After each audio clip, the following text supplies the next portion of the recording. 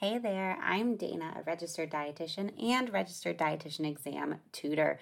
And this is my podcast where we go over all of the questions that have been posted to my Facebook page, Registered Dietitian Exam Study Group with Dana, over the past week. And we not only chat about the answers, but why are they the answers, as well as answer any questions that students have posted on the page throughout the week. This is a weekly podcast, so be sure to tune in each week for new questions. And of course, I would love to see any of you guys at the live version of this on Sunday nights at 8 p.m. Eastern Time. So let's get started with the very first question. So this is a question from me. I said, this statement is an example of what?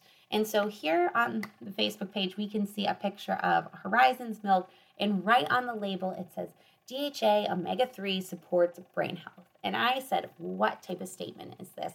So this is bringing in domain for some of our labeling. And so a lot of you got it, right? You noticed that it was a structure function claim. So our structure function claims are one of our claims that are regulated by the FDA. And a structure function claim is I'm just saying what something does. So this one says omega-3 supports brain health. You know, it could be calcium builds strong bones. I'm not saying that this milk does it, but I'm just saying in general. So I'm telling you, the function of this ingredient. And so this can be put, on food, but also supplements. Another one that's a really common answer, but incorrect in this situation, is health claims. So the big difference between structure function claims and health claims, like we said with a structure function claim, you're really thinking about like omega-3 supports brain health, calcium builds strong bones. With a health claim, though, this is where you're saying something may reduce risk of a disease. So what we're saying here, right, could be like, eating, Cheerios may reduce risk of cardiovascular disease. Doing this may reduce inflammation. And so you have to have research to go after your health claim. So you can have, within your health claims, you can have two different types. You can have an authorized health claim, which means there's a big body of literature around this topic saying, there's this big body of literature that really proves that this is true. But you can also have a qualified health claim, which is where we're saying the majority of the research shows this, but it's not as strong. So when it's just saying an ingredient does this, that's a structure function claim. I'm just telling you the normal structure and function. When I'm saying, though, that, eating this may reduce risk of a disease, that is going to be a health claim. So that's a really good one to kind of make sure you're understanding. So the next question is I put a picture of a cake with a fallen center, and I said, what could be some causes of this result in the cake? And I know you guys all love the baking section, right? I always get like eye rolls when I teach that part of my food science class, right? Because it's annoying, right? With the baking, you really want to be thinking about, what can cause different problems to occur. So when we're having a sunken cake, most likely is that, there's too much sugar, there's too much fat, right? Kind of causing it to be heavy, pulling it down, right? We can also see it could be from what I do really often is open the oven early, right? I'm like, how's it looking? And it causes it to collapse. Another reason that this could happen could also be that you put too much baking powder in it, right? And it rose up and then kind of fell down. Like I always think like a souffle effect too. So all sorts of different options. Looks like we got a lot of you guys were kind of saying those too, which is great. Okay. Next up, we have a question from a student. And remember, you guys can always post questions on the page. So she says, I had this question on the CDR exam. I'm not sure how to figure it out. I feel like it's lacking information. It's probably an easier one than I think. And again, remember, this is why I ask it on the page, because a lot of the time we overthink them a little bit.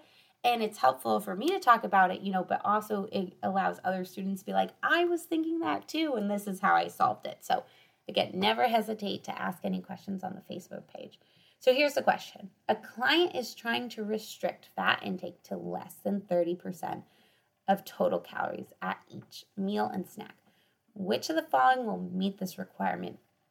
So we have a few different options. So we have 80 calories with 3 grams of fat, 110 calories with 4 grams of fat, 120 calories with 5 grams of fat, and 130 calories with 4 grams of fat.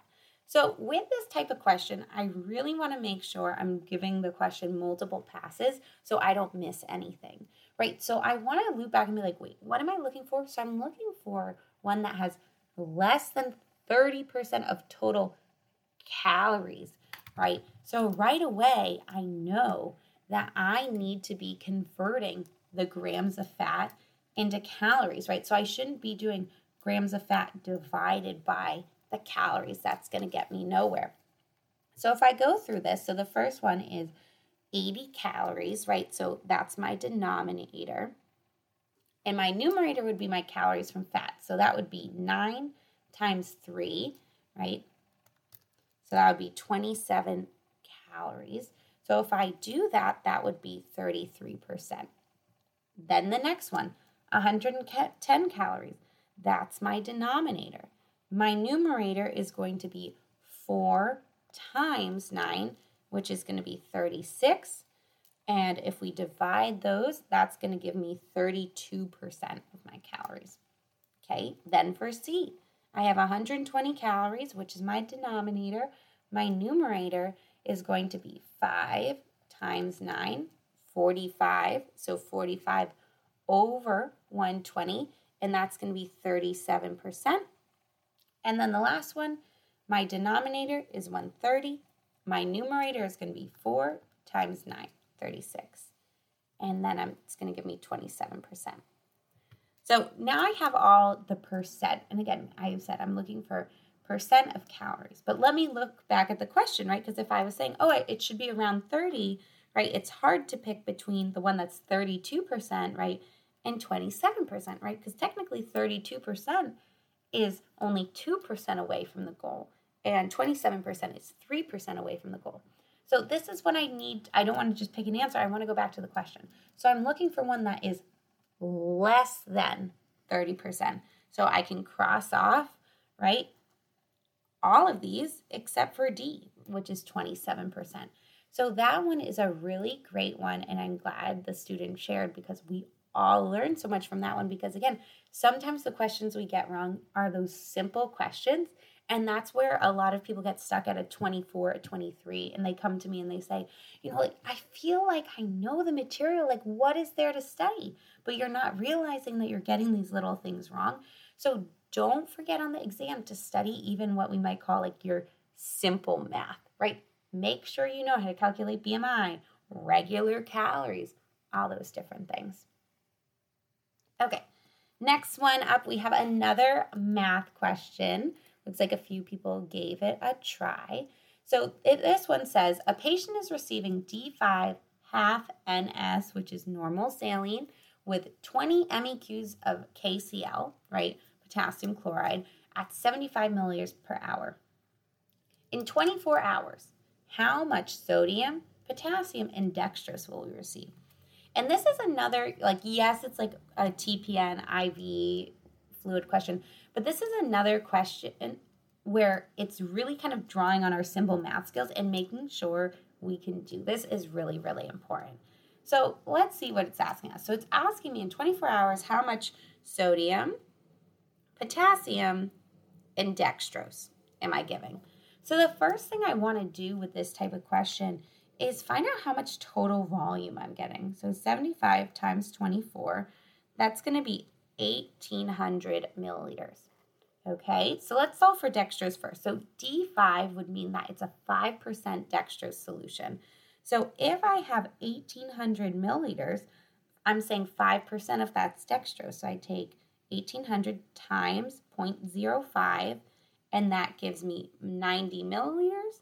And for dextrose, we can say, 1 gram is equal to a milliliter. So that's saying with dextrose, I'm getting 90 grams of dextrose. Perfect. Okay.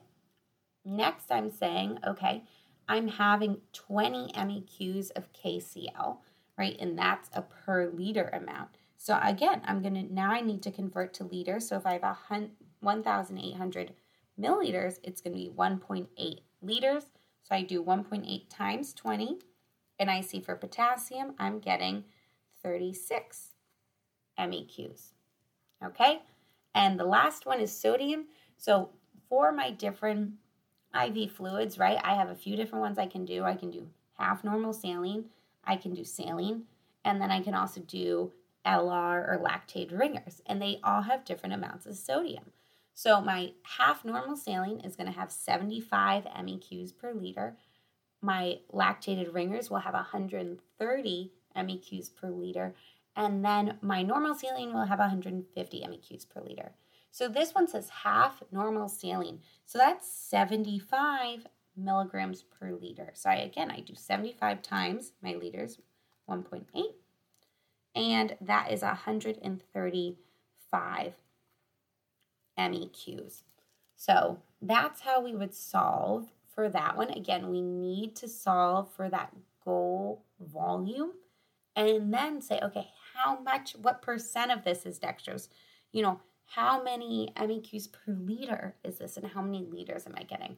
So really great one to kind of be practicing on too. Okay. The next thing isn't as much of a question, but definitely a great topic to talk about. So this is the topic of diffusion versus osmosis. And so any question about the movement of solutes or liquid, they will typically put both osmosis and diffusion. And so it's really important to know the difference between them. So when we're talking about diffusion, we're talking about the movement of molecules from high concentration to low concentration. So when we're talking about like the movement of sodium, right, or the movement of sugar, that's diffusion, right? Moving from high concentrations to low concentrations. We're specifically talking about the particles moving. Volume isn't changing. When I'm talking about osmosis, I'm talking about water, or sometimes you'll hear it called the solvent, moving from areas of high concentration to low concentration. So what we're kind of thinking about is our water is trying to kind of like dilute what's going on. So I like to think about, when we're thinking about osmotic diarrhea, right? We're thinking about there's the small intestine is filled with sugar, not as much water. So we're rushing in the water to kind of try to make it even. So the osmosis is the movement of water. First, diffusion is the movement of particles. So definitely making sure you know about that. And again, when you're thinking about osmosis, you should be thinking water. So the next one too is, again, just more of a topic to be thinking about too. I've been getting a lot of students who, especially on like practice exams, they're getting questions about the stages of change. And a lot of the time when the stages of change, right, we're like, pre-contemplation, contemplation, determination, action, maintenance, and then recurrence. And we're not necessarily thinking about how would they ask it, right? And to really understand topics, you need to have a full understanding of the vocab. So when we're thinking about the different stages of change, you want to be thinking about what is your client doing and what am I doing, right? So when I'm thinking about pre-contemplation, this is my client. This is when I get consulted for diabetes education in the ER. They don't want to see me. They're like, yeah, no, thank you. I have a lot of different stuff going on. So as the dietitian in that case, our role is to raise awareness. No worries. I'm here if you need me. Let your nurse know if you want to do a consult. The next step is it's going to be contemplation. So in contemplation, we're contemplating or thinking about it. So this is when you're here like, I want to lose weight, but it's really, really hard to. I know I should exercise, but I don't have any sneakers. So we're having kind of that hesitancy, but I'm thinking about it. And here as the dietitian, our primary task is going to be to resolve ambivalence, like let them see that they can do this and help them to choose a change. Once we get you out of contemplation, we get you to determination. Now this is the patient who really wants to make a change. They're like, yep, my blood sugars have been really bad. I'm ready to commit. And here, as a dietitian, we're helping them to see what the changes could be. Oh, you could, carb count. You could go to the gym. You could not have soda, all the different things.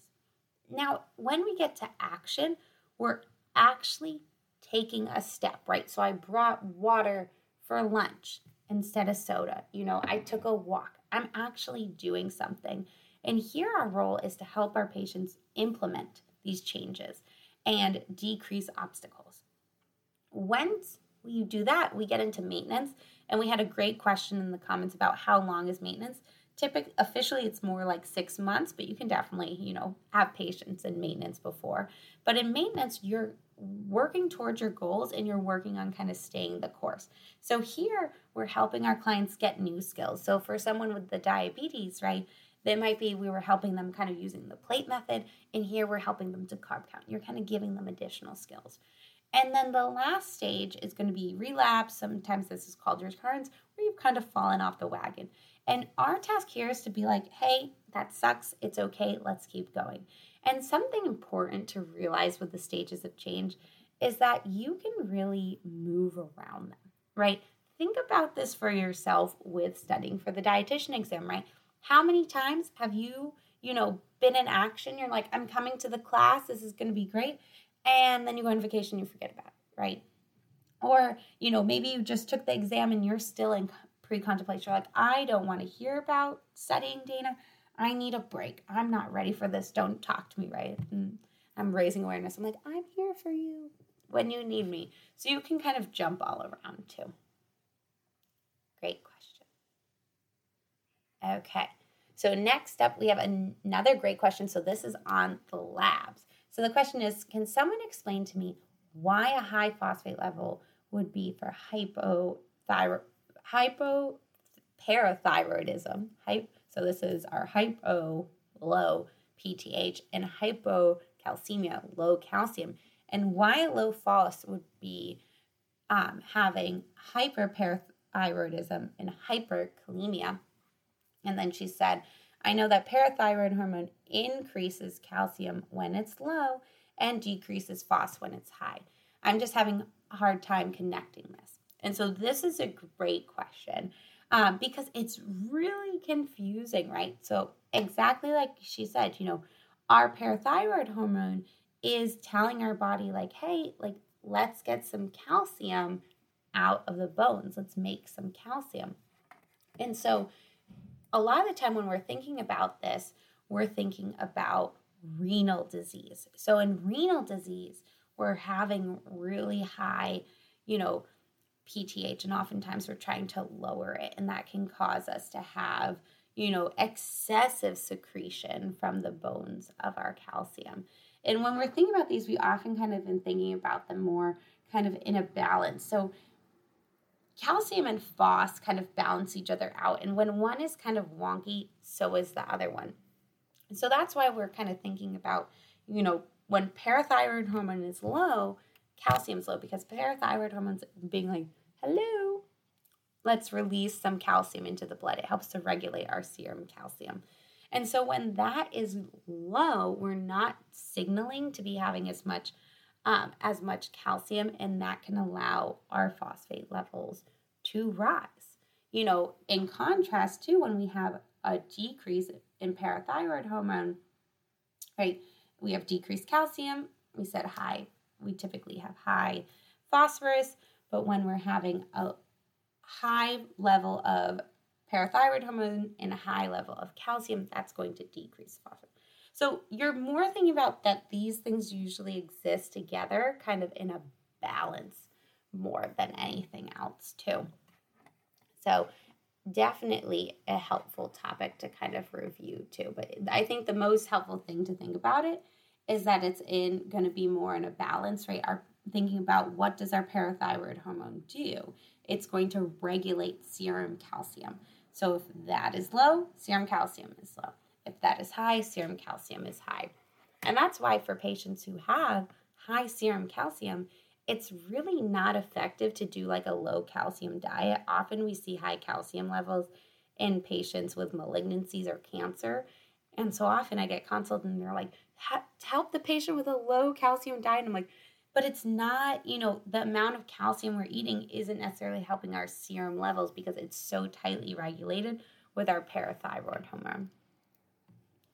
So the next one, we got a math question, so definitely recommend grabbing your pencil, your paper, calculator. So this is a question from one of our classes last week. So it says, a serving of fruit cocktail is half a cup. You buy 6 number 10 cans of the fruit cocktail, and you buy 6 number 10 cans of the fruit cocktail for $38. And you want the food cost to be 40%. What should you sell each serving for? So what this question is saying, and this is when it's good to kind of write kind of each piece down, right? So it's saying 1 serving of fruit cocktail is half a cup, right? So I would write that down. I'd say, okay, serving equals half a cup. Okay. You buy 6 number 10 cans. So what I want to do is I want to solve for how many cups. And this is why you need to know how many cups are in a number 10 can. So a number 10 can has 13 cups, so I would do 13 times 6. So if I do that, that tells me that I'm going to be getting 78 cups. But a serving is half a cup. So if I multiply that times 2, I'm going to see that I have 156 servings. So then the next thing I want to be thinking about is, what is the raw food cost? So the raw food cost would be my $38 that I pay for my fruit. So that the $38 is the total amount, $38 divided by 156. So I'm going to say the raw food cost for each fruit cup is 24 cents. Right? And I'm like, okay, what am I looking for again? Let's go back, right? So I'm saying, what should I serve? What should I be selling each serving for? And so I need to recognize what selling equation I'm using here. So the selling equations are really annoying because they're not going to tell you which one you're using. You need to know which one to use: prime, factor pricing, cost plus pricing, based on what they give you. So this is the point where I'm like, okay, let me count my ducks. What's going on? So I have my raw food cost, and then I have my desired food cost percentage. Now I need to recognize that the only equation that I can solve with just those 2 pieces of information is factor pricing. So for factor pricing, what I do is I need to find the markup factor. So I do 100 divided by my desired food cost percentage. So 100 divided by 40. And that tells me my markup factor is 2.5. So then I can say, okay, I need to multiply my raw food cost, 24 cents, times my markup factor of 2.5. And that gives me a selling price of 60 cents. Now, with any of our factor pricing questions, we should double check. So what I'm double checking is, if my raw food cost is 24 cents and I sell it at 60, is that a 40% food cost? So I do my numerator of 24 cents divided by 0.6, and yep, that's 40%. So that question is definitely a little tricky, so don't be afraid to kind of go back and listen and rewind to kind of try it on your own if you didn't already. Next up, we have another math question. So this one was saying TPN has 200 grams of dextrose, 55 grams of protein, 65 grams of 200 milliliters of 20% IV fat emulsion. What is the calorie to nitrogen ratio? And so here, there's 2 steps to this equation. Number 1, I need to find the calories for the TPN. And number 2, I need to find the nitrogen. So the first thing I'm going to do is solve for my calories, right? So I'm going to be thinking about, okay, right, what do I have? 200 grams of dextrose, right, times 3.4 calories per gram. So that's going to get me 680. Next, I'm going to be doing protein, 55 grams of protein times 4 calories per gram. That's 220 calories. And then for my fat, 65 grams of 200 milliliters of 20% IV fat emulsion. So the 20% is triggering me to go, okay, it's 2 calories per milliliter. So I just need the milliliters. 200 times 2 is 400. I add those all up, it's 1,300 calories. So that's my numerator. My denominator is grams of nitrogen. So you need to remember that it takes 6.25 grams of protein to get 1 gram of nitrogen. So if I do my grams of protein, 55, divide by 6.25, that gives me 8.8. And then I can divide those to get 1,300 divided by 8.8. And we're getting, if we round, 148 to 1. So that one's a good one. Okay, next up we got a tube feed one. So we got a lot of questions asking about, can we do some more tube feed practice? And you guys know I always think so. And don't forget to check out the tube feeding class too if this is a trouble area for you. So I said your patient requires 2,325 calories, 120 grams of protein, and you plan to start them on Longevity 1.2 formula. Find the goal rate and volume for continuous bolus cycle. So let's just focus on what goal rate we would need to make those calories. So what I would do, my first step is I would take my calories, 2,325, and divide it by the concentration of the tube feed, 1.2 calories per milliliter. So let's do that. So if I do that, that tells me that I need to provide 1,938, we'll round up, milliliters. So let's find the continuous one. So for the continuous, I would just divide that by 24. That gets me 80.7. I would just round to 80 milliliters per hour times 24, because again, we want to give either kind of 0 or 5s, right? You're not plugging in, 80.7. So that's continuous. What about cycle? So for cycle, you could have picked a few different things. It looks like some people did 12, so let's do that. So again, I go back to my goal milliliters. So 1,938, and then I would divide it by the numbers of the cycle. So we'll do 12.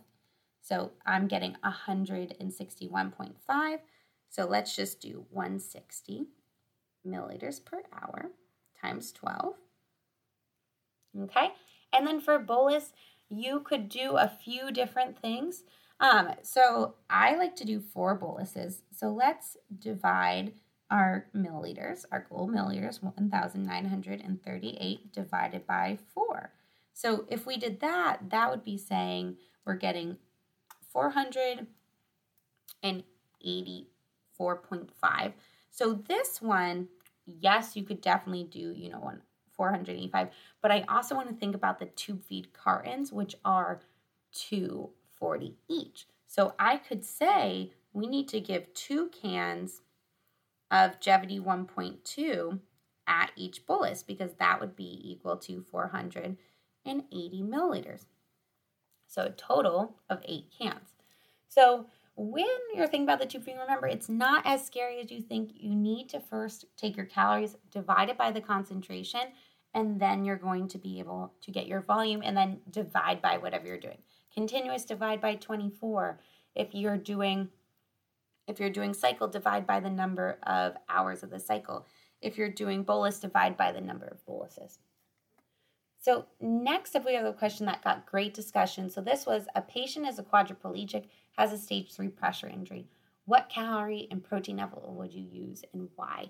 And so this one's a little bit of a trick, because when we're thinking about quadriplegics, if they don't have any pressure injuries, they're actually going to be 23 calories per kg. Now, and that's kind of thinking, they're not using a lot of their body mass. But that is not counting pressure injuries. And most of these patients you're never going to have at that level, because they're going to tend to have a lot of pressure injuries. So a stage 3 pressure injury, right, is pretty bad. We're getting from, kind of the outer shell of the skin into the muscle. So this is pretty significant. Obviously, for clinical judgment, you'd want to be thinking about kind of the size and how many they have. But you would definitely want to bump up your calories. I'm seeing here, some people are saying 30 to 35. That would definitely be appropriate. Protein, definitely, 1.5, and then just depending on how big it is, right, you could go up to 2 grams per kg. So remember on the exam, you want to think about kind of baseline needs and then what else is going on. So that was a great one. So again, you could do 30 to 35 calories and at least 1.5 grams per kg for protein. Good one. Okay. So next one, we had a great question. So this one, I think it looks like it's out of the Inman. It says an AIDS patient's temperature has risen to 102 degrees. His BMR is increased by what? And so one thing to think about too is when we're having a fever, we're having increased catabolism. And so when we're having increased catabolism, we're burning more calories. So we're going to have an increase of 7% for every calorie over kind of our normal temperature, right, which is 97, like 0.8, 98.6, kind of different ones we'll see. I like to kind of think about it, like 99, 100, kind of there. So if we're thinking about this patient's 102, right, so we could be saying, that he's 3 degrees over normal temp. So if I do my 102, right, that's 3 degrees over normal temp. 3 times 7, I'm getting 21% more. And so the options were 24%, 36%, 12%, 5%. So the 24% would be the best one. Okay. Next up, we have a question from a student. So she says, looks like this is out of CDR. So she says, this is the question. The evaluation results of 2 marketing programs to improve bone health in women is as follows. And so we can see there's a first program.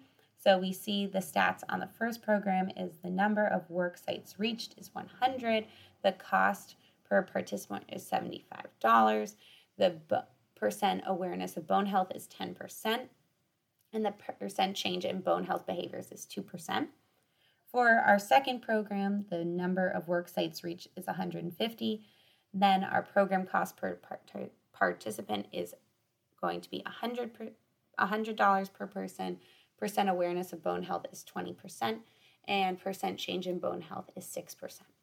And so the question is saying, which of the following conclusions about the evaluation is true? So we have percent change in bone health behaviors, program 1 is less expensive. Then B, we have percent change in bone health behaviors.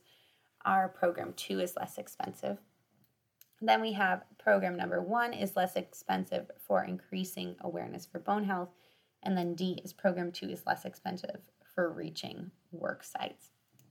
And so what you're really looking at here, and this is when you kind of need to do some math on your own, right? Because we're kind of thinking about like, what is kind of like the dollars, we're spending here, right? So and this is the type of question too, but by the time you get to the end, you're like, what was it even asking me?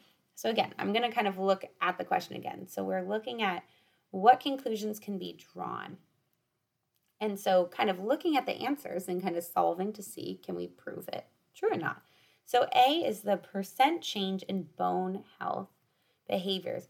Program number 1 is less expensive. So what I would do here is I would say, okay, it basically costs $75 for me to have a 2% change in bone health behaviors. So 75 divided by 2 would be saying it's $37.5 to change per percent. Verse B is going to be saying percent change in bone health behaviors. Program 2 is less expensive. So program 2 is $100 per person, but we have a 6% behavior change. So in program 2, we're going to be able to only have a cost of $16.60 for 1% change, compared to program number 1, which has $37.5 per percent weight change. So question for our answer here is going to be B. And this is a good question too, where don't be afraid to kind of do some other math on here too. Thanks for tuning in for this week's practice question review. Don't forget that we are doing these live on my Facebook page, Registered Dietitian Exam Tutoring with Dana RD, every Sunday at 8 p.m. Eastern Time, and I would love to have you join live. You can also head to my website, danajfnutrition.com, to find out about the latest classes as well as study tips and services. Thanks for tuning in.